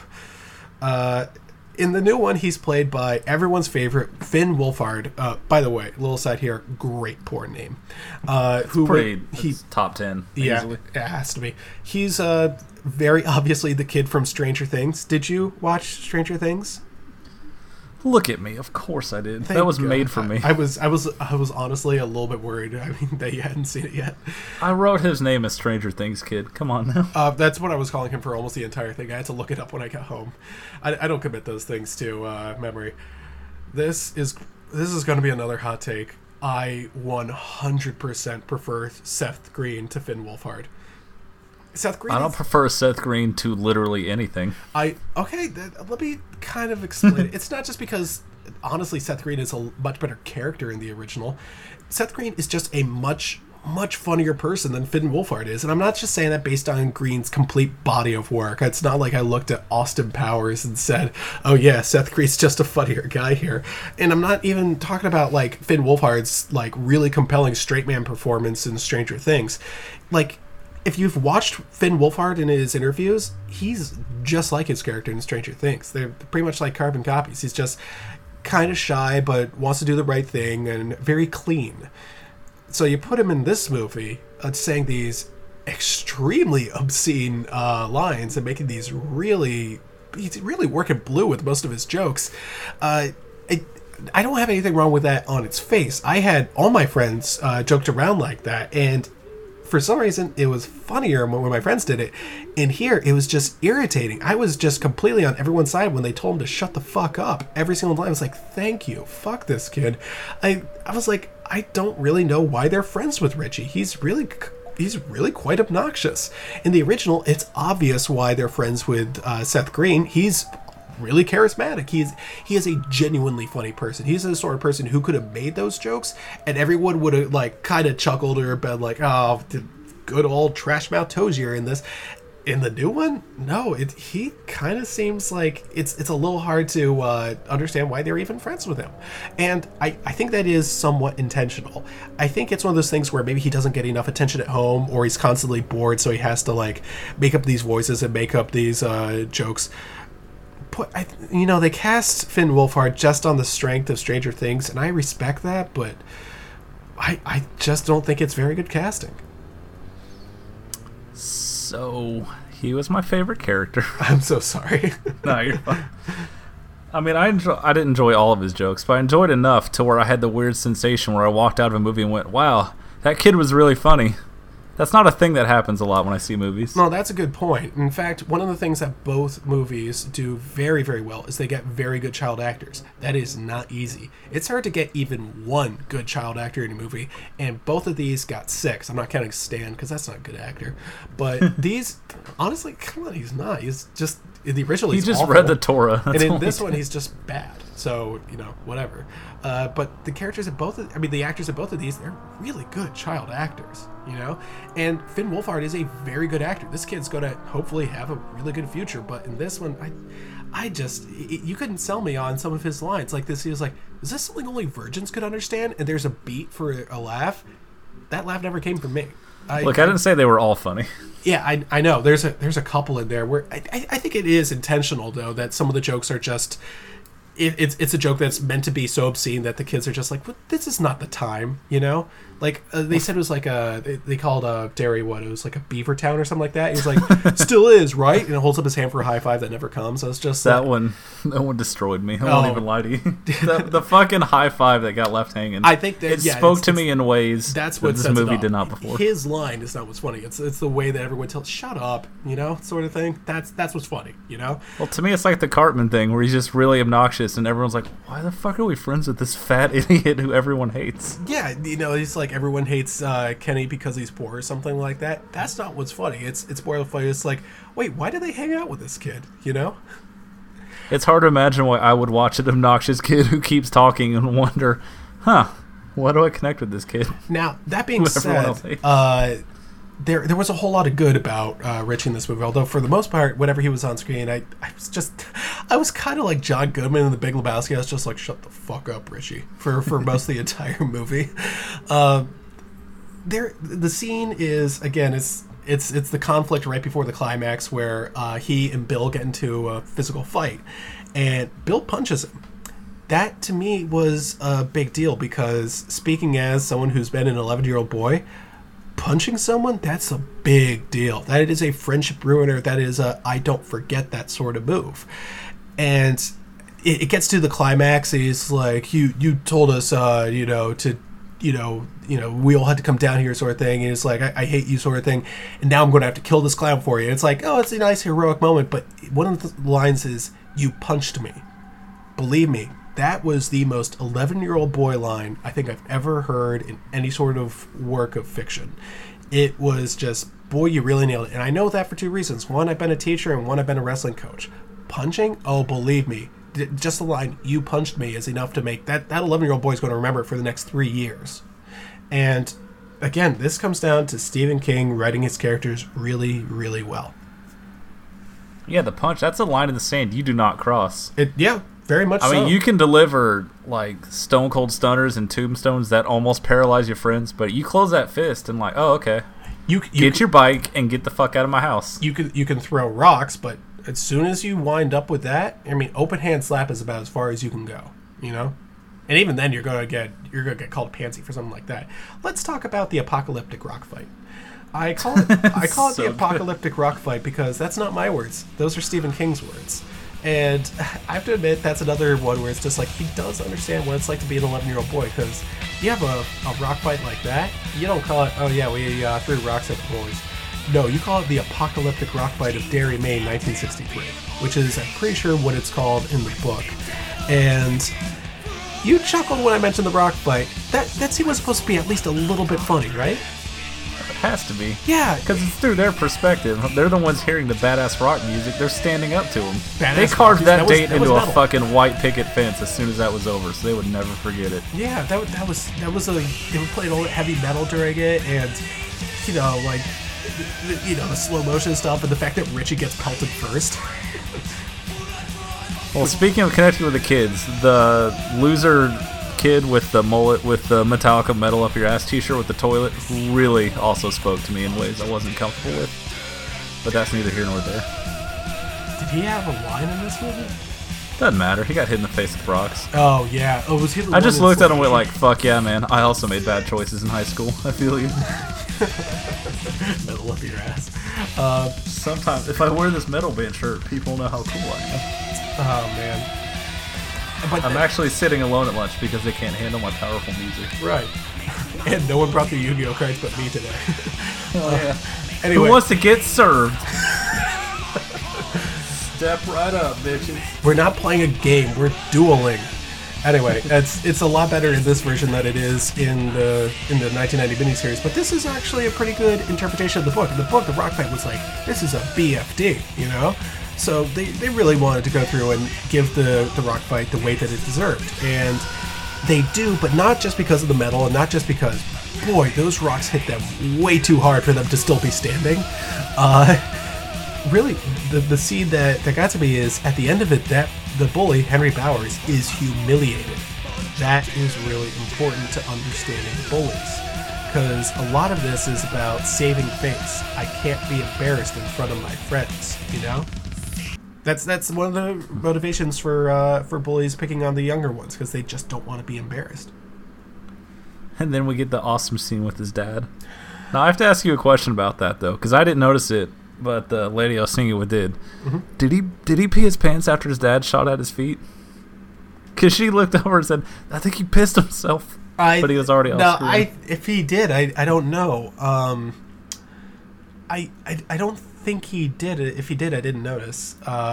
Maybe she was just oh yeah, it looks like, you know, he just shit his pants or something like that.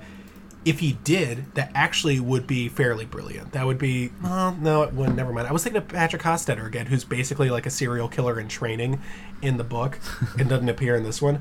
This kid is, and Henry Bowers is psychotic in the first movie, but so psychotic that he just kind of stands out as like, why is he even in here? You know, in this adaptation, he's a lot better. Let's talk about Henry Bowers again. The original is just really bad. Stephen King, like I said, has never understood how to write a bully because he doesn't give them a soul. And Henry Bowers isn't really that much different. And I have to admit, the new bully's just so much better, not only in terms of acting, again, he's just got the nose, first of all, but in terms of character, the relationship with his father being shown is so important. In the original, when he has to stay after school, he's like, oh, my old man's going to kill me. I was just like, well, what about him? Show me him. And this one is like, he loses the knife, and then you actually see him. That scene was that was a really, really good scene because there's so many different like perspectives on it. On the one hand, fuck Henry Bowers. That kid's like just an evil asshole. And I at first I was like, I kind of like the dad shooting the gun at his feet and saying, you know, essentially, if I scare him, then maybe he won't be such a loser prick. But then he realized that it doesn't quite work like that, that he's going to be even worse. I studied criminology when I was in college. It was actually my minor. And it's a sort of idea of rehabilitation versus retribution. And currently, the United States prison system uses retribution instead of rehabilitation. We're not making our prisoners any better once they enter back into society. So recidivism has a really high rate. In layman's terms, once you get out of prison, you're probably going to go back in there. Because retribution, the fear of prison, isn't enough to dispel a whole lot of crimes from happening. And I have to admit, if we went more to a rehabilitation route, it'd be even less threatening, the threat of prison. And you wouldn't hear people saying, oh, I could never go back to prison. But it doesn't help them. Same thing here. It's like, as much as I like to see Henry Bowers, so, quote marks here, punished for his crimes by his father shooting that gun at his feet and just scaring. It's more than like, oh, the gun went off near his feet. It's that it scared him and embarrassed him in front of his friends. It's like, I kind of like that because I just hate Henry Bowers so much, but you realize that's why Henry Bowers is the way that he is. His father has a hand in creating this monster. I mean, you summed it up better than I ever could because I didn't write a single note on that kid, if we're being honest. Well, I mean, it's important. I mean, he is one of the main characters. Although I have to admit, where he kills his father with the knife, I completely forgot that happened in the book. I remember watching it. I was thinking to myself, that is a huge change, sir. Then I went up and looked it up, and I was like, oh, that did happen. Oh my god. The only thing I remember about him is in the TV movie where he's in the asylum and Pennywise's face appears on the fucking moon. Oh, it's so bad. First of all, the first thing I think of when I see that is The Nightmare Before Christmas. I am the shadow in the moon at night. And that was exactly what I thought. It was also just about the dumbest thing I ever saw. He's looking like TV's Frank in his bed. That's not even the dumbest scene in that it's not even the dumbest part of that scene. The dumbest part of that scene is there a dog? Yep, that's a clown outfit? Which straight up, as soon as I saw that, I think I was turning to Mom. I was just like, yeah, that's really scary, Mom. This is, yeah, he's master of horror right here. It's so fucking scary. Even as a child, you were such a contrarian. I wasn't even that young. I was, because it's kind of a PG-13 miniseries, really. One of the kids says bastard or something like that. But I think I must have been like 18 or something when I watched it with her. And she had to admit she was laughing when that stupid dog, it wasn't even a dog, it was a puppy, jumps out of a cloud suit, and the guy's like, ah! It was just like... That slows him on his face. Ah! That's not even funny. It's just cute. It's just like, oh, come here, little buddy. You know? It's God, it's so stupid. Anyway, Henry Bowers gets murked in this version.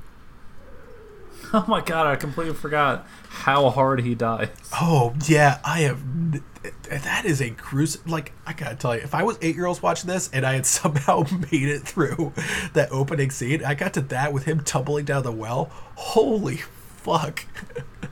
I would never go near another well. And that says a lot because I have to go near these really deep holes whenever I help my dad out with his work as like a groundwater expert. No, never under any circumstance will I ever go near a well in my life. Oh my god. But this is another thing.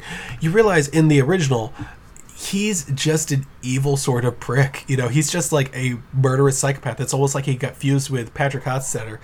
And in this one, he's very clearly influenced by it. That's important. Now we have a reason for him being a murderous psychopath. It's not a good reason, but it's a good reason in the sense of it gives it another purpose in the story, and it makes him seem less like, oh yeah, he was just an evil psychopath picking on little kids sort of thing. It's more that the clown is influencing and it's affecting a member of the town. You know, that's to do its bidding in a sort of way, which I think it sort of subtly does with the adults, where they just try not to mention it sort of thing. Again, kind of like Nightmare on Elm Street, where like the adults are sort of in on the gag. But on this one, it sort of seems like the adults, they're only, again, it's like they know about it without knowing about it. You know, one of the scenes that got me is a friend proffered this theory about Eddie's mom, the mom of the hypochondriac, where she's trying to keep him safe. Again, the Munchausen syndrome and everything. She's trying to keep him safe. Almost like she knows what evil is out there in the town. This movie communicates that far better than the book, and I don't even think the miniseries even does a good job of it. She goes, I don't want you hanging out with those kids. And that's the end of that. Yeah, and she says the line, it's like, you don't need any friends, you just need your own mom. It's just like, yeah, the overbearing parent. Yeah, he's going to start killing cats any second now. Yep. Okay, we need to get to another character here. His name is Mike Hanlon. He is the one black kid in Maine, apparently. And that's his character. Unfortunately, in this version, that is his character. This is one of the ones where I think the performances are about as good as they were in the original. I mean, gun to the head, I'd probably go with the original, played by Marlon Taylor, just because Marlon Taylor was a complete unknown. You know, never did anything before or after it. And did a good job, you know? But this new kid, his name is Chosen Jacobs, and he just looks too old. Like, I look at him and I'm like, that kid is like 16. You know? Yeah, him and Beverly don't belong in that gang. Yeah, well, I'll get to Beverly in a bit. But he's just a little too old, and I'm just like... I like his first scare with all the hands coming out of that building. Because... You know something really embarrassing? What? I didn't realize until after the movie ended that was supposed to be his family. Well... I totally didn't put that together. No. You're not supposed to. I know, but even like when he tells the story, it just never clicked in my brain. Like, oh wow, that sucks. I'm driving home. I just yelled like, "Ah, shit!" I have to admit, I don't think I get when he told us the story about his family being burned. I didn't put together that those hands were his family's. It took me until Henry Bowers is about to kill him, you know, and I was just like, okay, now I understand. I have to admit, when Henry Bowers is talking about it, it's like when I see that burned building, I feel bad because, and I'm just like, oh, if he says, I wish I could have finished the job, then I was like, that would have been a bit much. But then he says, I wish I could have done it. And I was just like, oh, you know. The book does a bit of a better job here explaining that one of the motivating causes for Henry Bowers to bully him is based off racism, which, again, kind of obvious. But this is 1963.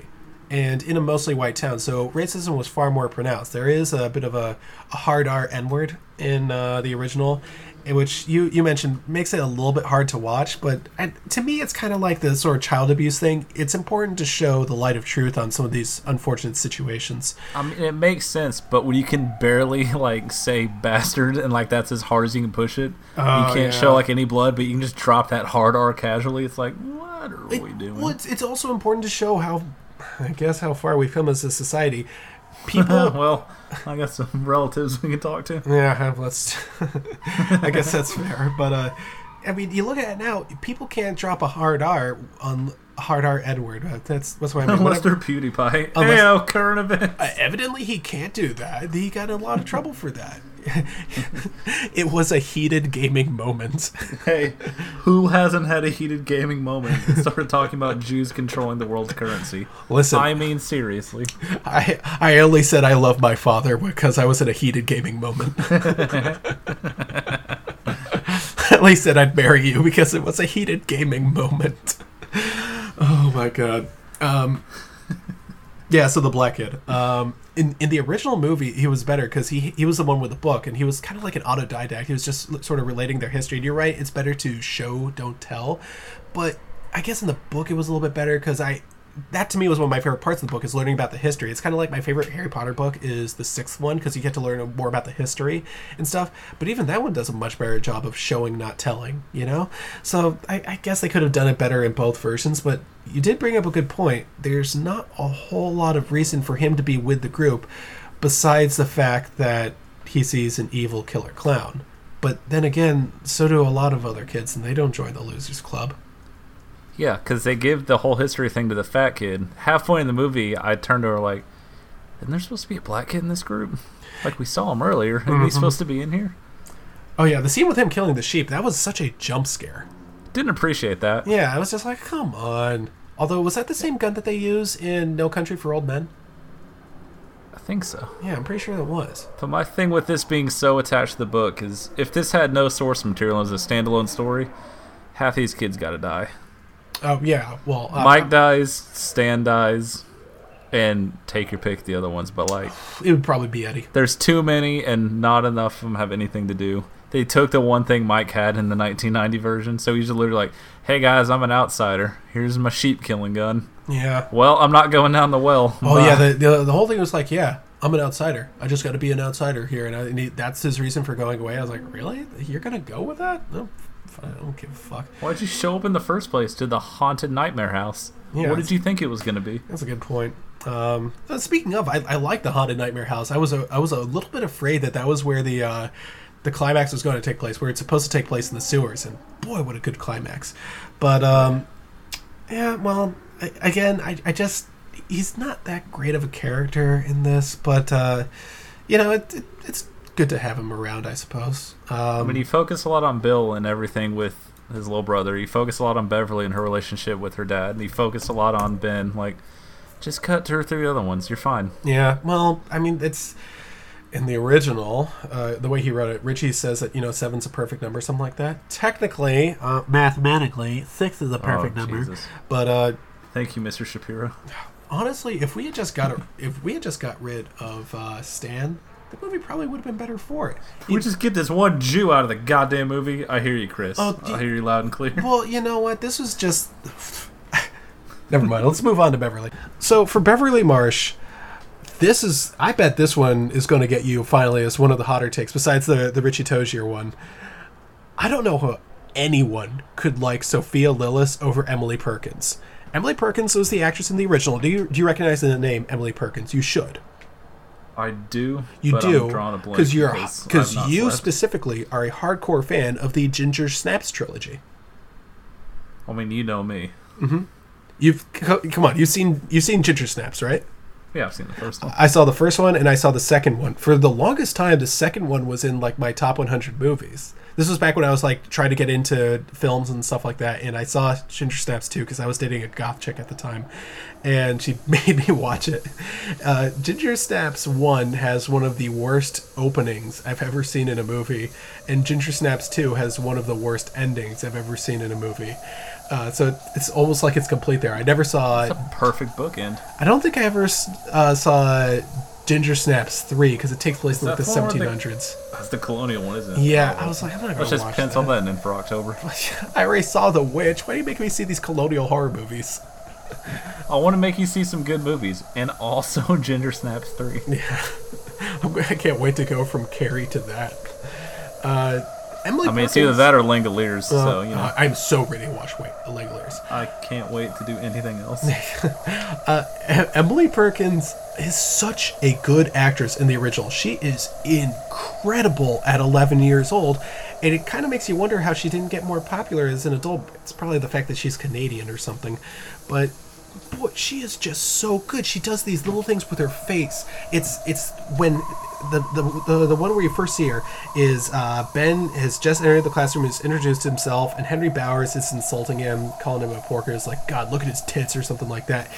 And it cuts to Emily Perkins' face as Beverly, and boy, I have seen that face before. I have seen that face before where there's a bully in your class and there's nothing you can say or do. You know, you just gotta live with this monster behind you. And boy, she just communicates so much of that pain. And there's another difference here. Lilith, the new Beverly Marsh, she definitely appears a little bit older, or at least a little bit more obviously developed than the rest of the club, which they kind of play up at one point in the movie. It kind of made me uncomfortable, but it was just one scene, so I could let it go. I was just like... If it had gone on past that, it'd been like, alright. I kept... You need to move that camera up a bit. I kept wondering, it's like, what are you guys gonna do? You know, like, you're not gonna go that far. And luckily they don't, but... it kind of made me uncomfortable. And yeah, to be fair, that is an 11-year-old boy thing that you would do. You see an 11-year-old girl there, and you start noticing the differences in your body. Yeah, they're all gonna stare. It's you and your bros just strip down to your undies in the middle of the woods just to chill, you know, just Maine, guy shit. In Maine, that's the thing. Fuck yeah, dude. Maine has some of the coldest. That's why they call it Bangor, motherfucker. Me and my bros. I can't believe you brought in the Bangor line. You really did watch Langoliers recently, didn't you? The Stephen King universe loves Bangor, Maine. Oh, I like how the Stephen King universe is really just the Stephen King state. Speaking of our new Steven Universe podcast. Oh my god. Oh my god, I'm going to play the Steven Universe theme song for when we do just Stephen King month. I'm into it. Lily will listen to every episode. First I'll have to listen to the Stephen King or Steven Universe theme song, which I've never done. I've never even watched a second of that show. Never will. Pencil that in for November. I knew you would do that. Perkins' performance in the original is incredible, but Lilith's portrayal is a little bit closer to the original story. And I have to admit, it doesn't help because she plays most of the movie with this sort of like this flat affect, you know? It's just like, I'm not saying she does everything in a monotone, but her voice doesn't have quite enough personality to it. And her face, oh my god, her face throughout the entire movie is the exact same, with one exception. The exception would be the scene in the bathroom with all that blood. She makes a great face there, and her voice is fantastic in that scene, but it damn well better be. You fucking see that? Do you see how much blood was in there? There was more blood in that scene than the scene in Evil Dead 2 where Bruce Campbell almost drowned in blood. Yeah, I was definitely thinking Evil Dead slapstick, and I don't think I was supposed to be thinking the slapstick part. Yeah, I thought it was really funny. I went to the one that you mentioned. It was a little bit more like a Nightmare on Elm Street, and because the guys are blood, and she said after she made the movie, just like, yeah, that scene was really hard to film, and I was just like, yeah, I can see why. What she did, that's not easy, and I have to admit, it was a little. There was a build up to that scene. The build up was way too long, you know. Like hearing the voices in the drain. I almost kind of liked the stuff in the drain more, just because it's subtle and creepy, and I'm gonna vomit blood in your face in a massive. As soon as I saw all that blood in there, and the kids are like, "Well, we have to clean this up," and I was just like, Yeah. Yeah, that cleaning montage, what the fuck? That would take like 3 days to clean. I know. I saw that. It was just like, you should probably disinfect the place first. You know, it was just so much blood. It was just like, you should just move somewhere else. You know, Burn that house down and go to fucking Rhode Island because it's over. Exactly. And there's nothing scary in Rhode Island. Trust me. Look, Lillis does a fine enough job, but honestly, she is nowhere near as good of an actress as Emily Perkins is, which is unfortunate. Lillis will probably grow up and be a really good actress in her own right, unlike Perkins. But look, if you tell me to pick anyone over here, the biggest downgrade, as far as I'm concerned, is Emily Perkins to Sophia Lillis. Again, go back and watch it. The stuff she does with her face, it's just incredible. She does it. Like another one, confronting her father, like. That is such a big scene. Like, her father really is not sexually abusive in the original. He's more just physically abusive. He slaps her around a whole lot. And her face, she looks so scared of him. In this one, she's more like creeped out by him, you know? More like, I want to avoid this guy. In the older one, it looks like she's been slapped around by him before, you know? Well, I took it as she just completely shut down. I think I can buy that, sort of, but like... That's why she always sounded just so flat, except for, you know, when the blood guys are happening, she was able to go crazy. Yeah, maybe that's what they were doing. You're getting raped by your dad at home, you're getting bullied at school, and everyone's telling the world that you're a slut. Like, I'd probably shut down, too. So about Beverly... I shut down when the Cowboys lose a game, so, you know. Yeah, get to that podcast later. I have to admit, you know, is it wrong for me to prefer the original version of Beverly's father?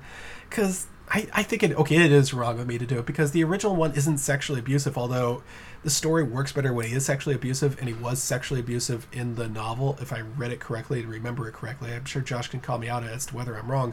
But I think what I prefer about the original, besides the fact that I didn't have to see an attempted child rape movie, is that the man is still a contemptible creep without being lecherous. And... that's not always easy to do. It's a much smaller and far more insignificant part, but it's so important to shine that light on physical abuse on children, not just sexual abuse. Because everyone talks about, you know, minors being sexually abused, and obviously it's a terrible thing. But I've always hated seeing a father or mother, you know, beat their kids. I was never, ever hit by my parents, and I think I turned out well for it. And just the idea that happens in so many homes across America, you know, this, you know, just beating on kids, that's terrible, and it's something that needs to be brought to light. And he doesn't quite, I think, hit her in this movie. He just grabs her legs at one point, which is enough for me to be like, don't you dare do it. I swear to God, if you guys do it, I'll walk out of this theater. But I gotta admit, she fucking murks him. Yeah, and that scene is another big problem of mine. So she finally stands up to him and murks him with that, and then Pennywise just kidnaps her. Like, she's not scared. Like, how is she just the random damsel in distress now? Yeah, I didn't really think this part through. That scene where she just gets grabbed by her throat by Pennywise. I'm pissed and shit myself, but that's not the point. Oh, no, I didn't at all. You know why? Because on YouTube... I'll be like watching YouTube on my phone, so I don't have ad blocker. That scene was spoiled for me. And so I knew that scare was coming. I was like, okay, when does he grab her by the throat? And there's a couple things wrong with it. One, I saw it coming because of the fucking trailer. But more importantly, he's in her house. It feels like a cheat, you know? Like, she's not supposed to be... He's not supposed to be able to enter their house. Otherwise, it feels too easy. Well, like, as soon as the dad's gone... Yeah, well, that's immediate, because, you know, there's no more adults around. Yeah, but I always felt like he was connected to the sewers. Like, in the book, there are a little bit more rules with it. Again, not quite like Freddy Krueger, but it's like, it's connected to the sewer system, so that's why it made sense why he was in the cellar, the flooded cellar of Bill's house. See? And the sewer system was also connected to that haunted house. But then, now that I think about it, it didn't make sense for him to be in the synagogue in that painting. I mean, I guess I should have cut Stan anyway. It does make sense for her, like, all right, Dad's gone, and him just to walk in, like, hey, I'm in your house now. Yeah, so but even then, just gonna chill in the corner here. There was that, and the fact that in the giant clown monster in the garage scene, they I don't know how I feel about that scene. I'll talk about it in a second. It's my bad. Yeah. Actually, I do kind of want to bring it up. It's one of the kids. I think it was Eddie. Says now he knows where we are. I guess you can kind of make the argument that, you know, that's why he was able to come to her house. Why didn't he do it sooner? Well, one of them said he already knew. Oh. Well. That was just him freaking out because there was a giant clown. I don't know how to read that scene. Like, it got me at first because out of all things I expected, that was not one of them. It was a very... But then the longer it went, the sillier it kind of got. It was a very Five Nights at Freddy's scene to me, you know? Because he's just so loud and goofy when he emerges from the screen. And I knew he was going to emerge from the screen. He has to. That was in the original story. It was in the original movie. But not well done in the movie.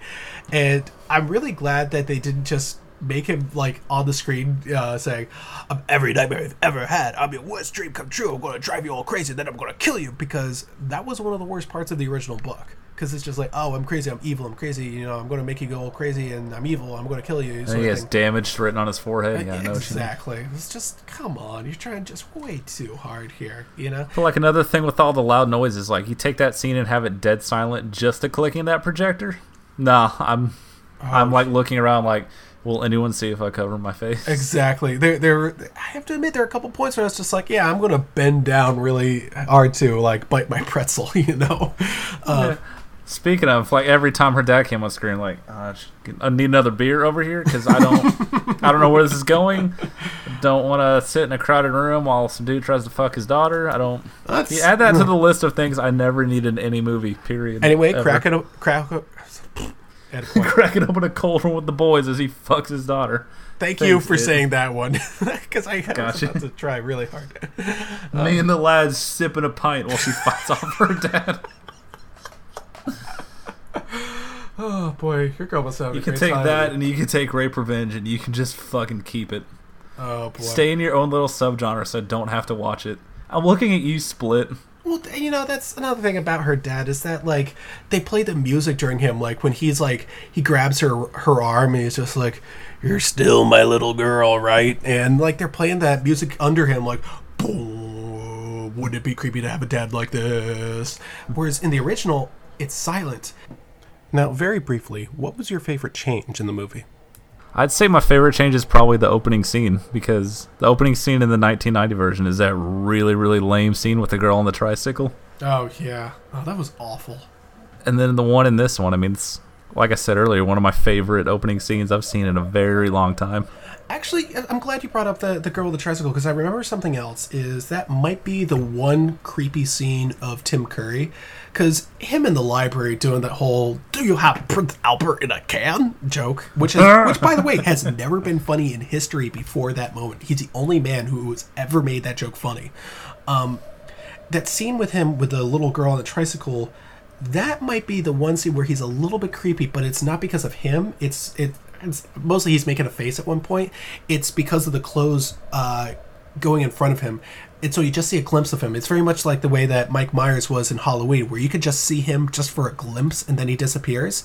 That's what's scary. So you see him at first and she's like, she thinks she sees him between the clothes, and when he waves to the camera, goes, "Hi," like that. That's not scary. It's just like, there's a clown there.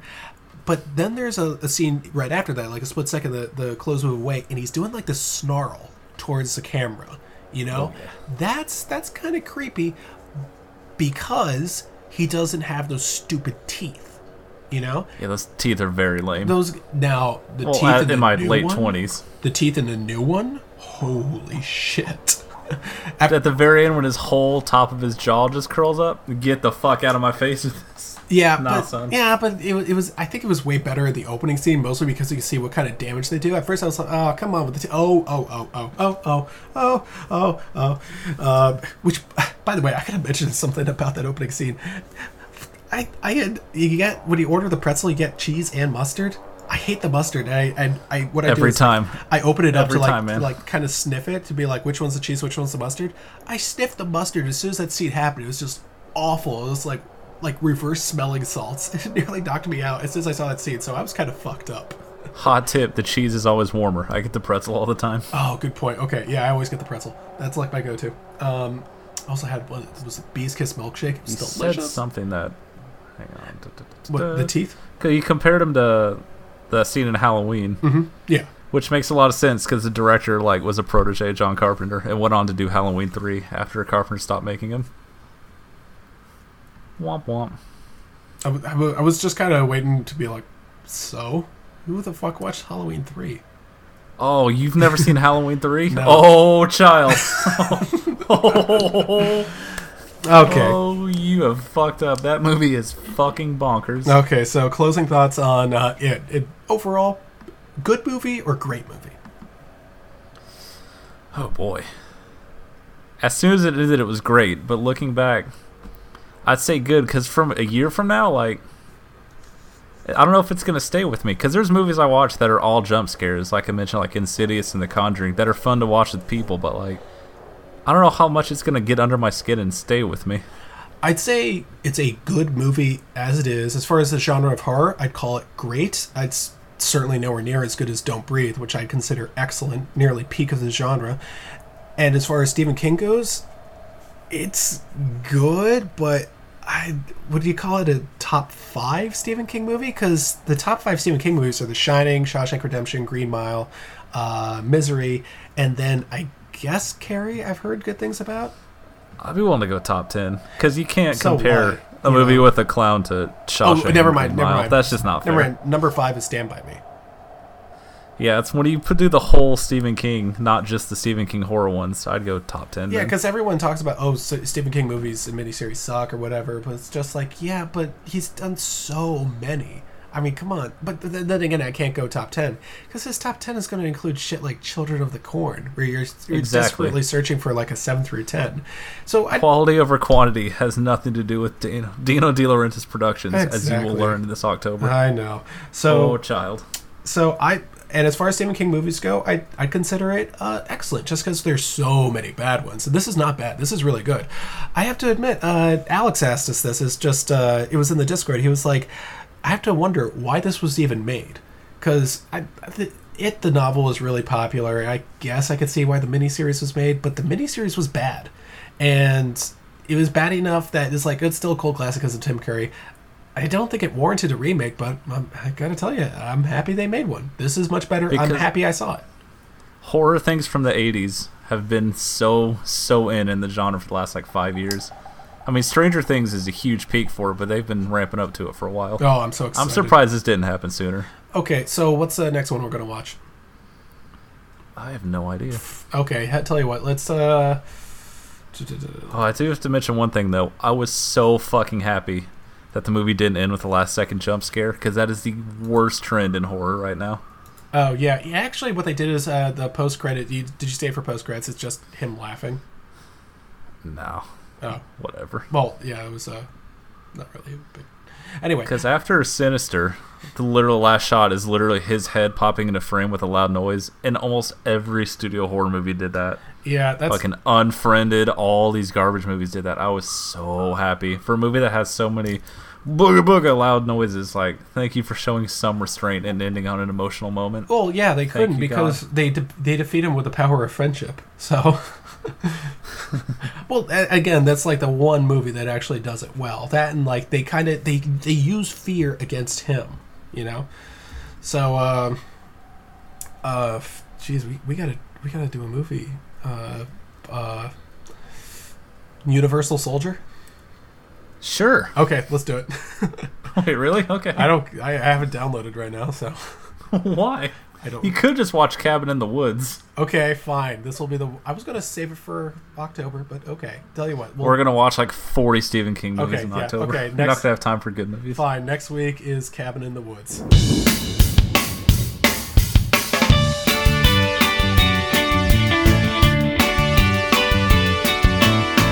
We're all jammed in the car, and we're going really far. Driving deep into the trees, with hot dogs, chips, and cheese. To make the week go quicker, we packed a ton of liquor. Ryan Tropicana will know totally bananas. Spring break vacation is just bling. There's something in this musty air makes us wanna sing. Cabin in the woods, ooh. Cabin in the woods, yeah. We're 5 college students on our way to an old abandoned cabin in the woods. Oh yeah!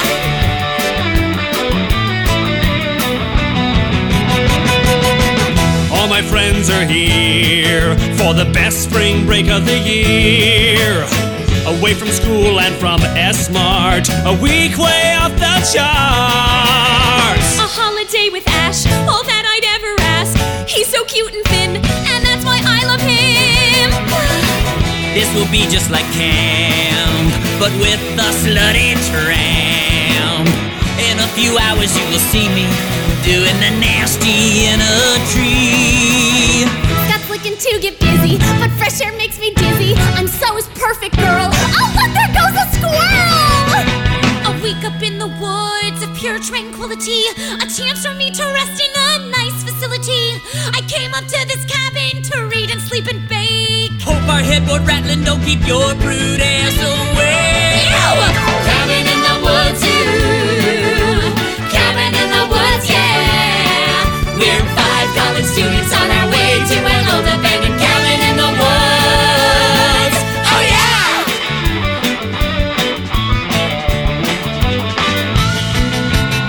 This trip will be wacky fun. 7 days to snuggle my honey bun. A week of drinking And premarital sex. and tonight I'll make some snacks out of Hershey bars and Chex. Listen to us now and make no mistake, we're gonna have fun 'cause it's spring break. We'll pour, we'll score, we'll fall flat on the floor. We'll do all this and a whole lot more. We're cabin in the woods, cabin in the woods, yeah. We're 5 college students on our way to an old abandoned cabin in the woods. Yeah! 5 college students on our way to an old abandoned cabin in the woods. We're 5 college students on our way to an old abandoned cabin in the